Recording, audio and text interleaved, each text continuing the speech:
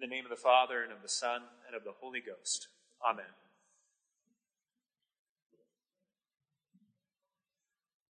In the background of this morning's gospel lesson, two groups of people have begun to form over differing interpretations of Jesus' miracles. On one hand are the religious and political leaders of Israel, both surprised and skeptical of this previously unknown preacher from the backwater town of Nazareth. Seeing how quickly crowds of disciples are flocking to Jesus, their main concern became how best to quietly take down this popular figure before he upset the fragile balance that they negotiated with the Romans. Messianic rebellions had been a problem in the recent history, and they needed to maintain the status quo above all else. For them, their hard-won stability, as disappointing and as compromising as it often proved, was still better than nothing. On the other hand, some of Jesus' own disciples in the group following him were eagerly anticipating and pushing for this very upheaval of the establishment. This second group was committed to seeing Jesus' teachings and miracles as signs that Jesus was about to cast out the pagans and the hypocrites and the oppressors, and to restore their nation to its former glory. They waited on Christ's word for the moment when he would order them to draw their swords and to go into glorious battle. For them, nothing less than an immediate purge of all their enemies would suffice, and death in holy war was preferable to living in the uncomfortable contradiction of being God's people while tolerating pagans. Both of these groups were in error. Each saw in Christ a timely and an inspirational religious and political symbol, a nightmare for the rulers and an inspiration for the revolutionaries. But because neither of them could see beyond the horizon of their immediate problems, their immediate sense of the real problem with Israel, and their immediate solutions to that problem, both missed the meaning of Jesus and his signs. Across St. Mark's Gospel, miracles are meant to show that Jesus is performing the authentic work of God, and that the reign of God on earth is beginning. The kingdom is at hand. Therefore, repent and believe. The healing of the deaf-mute from this morning's lesson proclaims this perspective, and it is a fulfillment of a promise made to the prophet Isaiah. Quote, "Be strong and fear not. See, your God comes with vengeance. With dread retribution, he comes to save you. Then shall blind men's eyes be opened, and the ears of the deaf unstopped. Then shall the lame man leap like a deer, and the tongue of the deaf shout aloud. They shall enter Zion with shouts of triumph, crowned with everlasting gladness. Gladness and joy shall be their escort, and suffering and weariness shall flee away."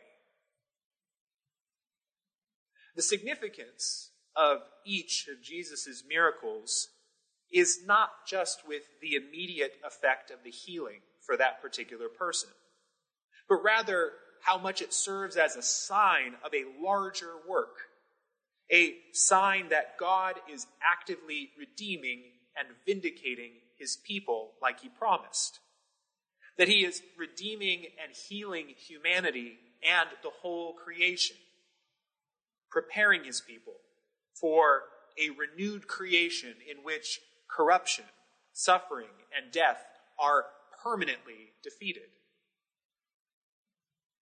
Jesus' miracles are always meant to teach us to look ahead to this as the true end of all things. All expressions of grace, whether they be healings or deliverance or personal transformations and conversions, these all are gifts that exist to show us that our final redemption is at hand, but that its fulfillment is yet to come.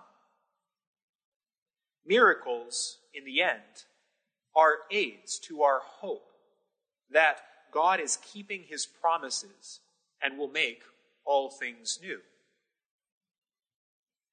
But while miracles are always signs of the grand drama of God's saving work, they are also always acts of a particular and individual mercy. God loves us. God loves you in particular. He cares for us, and he wants for us to come to him with what we actually need and want. He wants us to ask things of him, and to do so with an honest heart, saying what we really feel like we need. As Christians, we confess as a people that God is the one who made all things, who is life itself, who is ultimately transcendent and apart from all that he has made. But we also confess that God is Emmanuel, God with us. The Word through whom all things were made, through whom creation was called into existence, that Word took on humanity and made his dwelling place among us. The Spirit of God, who searches the mind of God and is the fullness of the love between the eternal Father and the eternal Son, that Spirit has been sent to dwell within each of us. We are each the temple of that Spirit.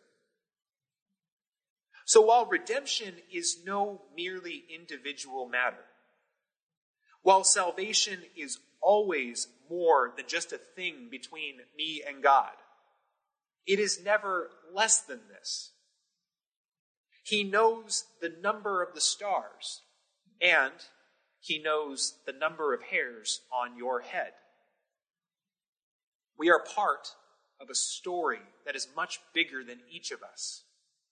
But each of our parts in that story is irreplaceable. And so we cannot seek first the kingdom and its righteousness while failing to make our needs known unto God. Both of these things are necessary. God alone is capable of harmonizing the work of cosmic redemption with the work that is to be done in the heart of each person. When Jesus meets the deaf-mute man in the gospel lesson, he takes him apart from the crowd and talks to him alone. He addresses his needs. The pains of particular people are always known to him. Jesus never neglects a person and the needs that bring them to him, even while he is accomplishing all things. And he is pleased always to draw to those who in their humility know their need. As the psalmist begins Psalm 139, "O Lord, you have searched me out and known me." Even so, Jesus is always aware of how each present moment relates to the ultimate plan in God's mind, and how each moment and each need serves best the bringing of each of us into the kingdom. As the psalmist concludes Psalm 139, "Look well if there be any way of wickedness within me, and lead me in the way everlasting." In our collect this morning, we pray to God as one who is always more willing to hear than we are to speak, who is always inclined to give us more than we are inclined to ask for. The astonishing truth reflected in this collect is that God knows us before we know him, that he is seeking us out and saving us before we are even aware of it. And it means that while we are inclined to ask for breadcrumbs from under the table, he is prepared to share with us his kingdom and his very life. We believe that we are so much more alone than we actually are. We believe too little of the love of God.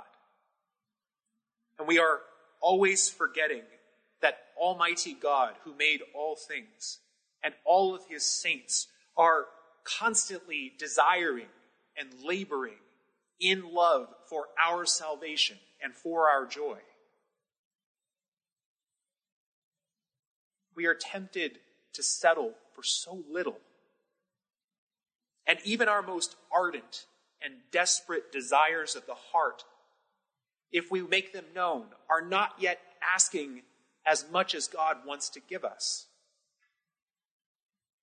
For our God is a good God, a loving Father who delights to give good gifts to his children. You matter to God. He has not forgotten you, and he has not and will never abandon you. And no matter where you are today, he will lead you into the kingdom if you'll ask. For the same Jesus who said to the deaf man's ears, "Be opened," and to the mute man's tongue, "Be loosed." This is the same Lord who stood at the gates of death itself and commanded them, "Be opened," and to those who were imprisoned by its darkness, "Be loosed." And he is the same Savior who stands at the door of every human heart this morning and gently knocks so that they might be opened. That at his coming in to abide with us, from all the chains of sin and sorrow we may, at the last, be loosed. In the name of the Father, and of the Son, and of the Holy Ghost. Amen.